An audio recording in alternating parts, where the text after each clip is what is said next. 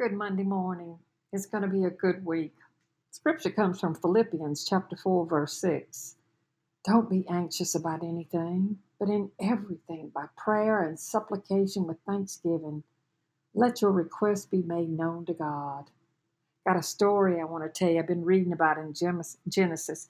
It was Abraham and how he wanted his son Isaac to marry within the family. He didn't want his son to marry a foreigner.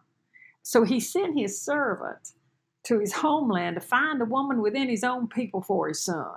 And so his servant left for this assignment, but first he prayed. He prayed for God's guidance to help him. He prayed God show him success in finding this woman for Abraham's son and show kindness to Abraham and give him a sign. Give me a sign, Lord, that this woman that you want him to have.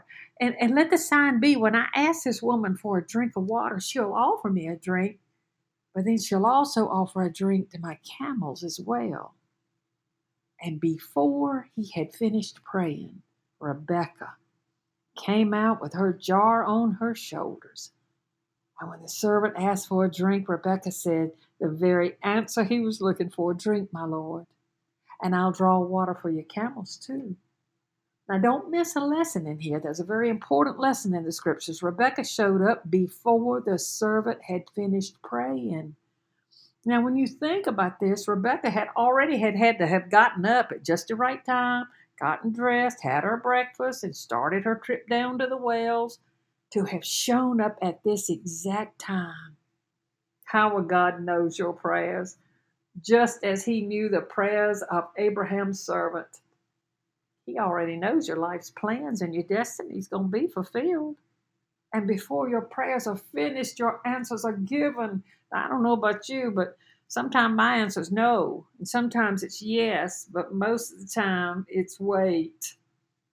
But the point is, before you even start to pray, God knows your needs and your wants, and he's ready and he's willing and he's able to meet all of them.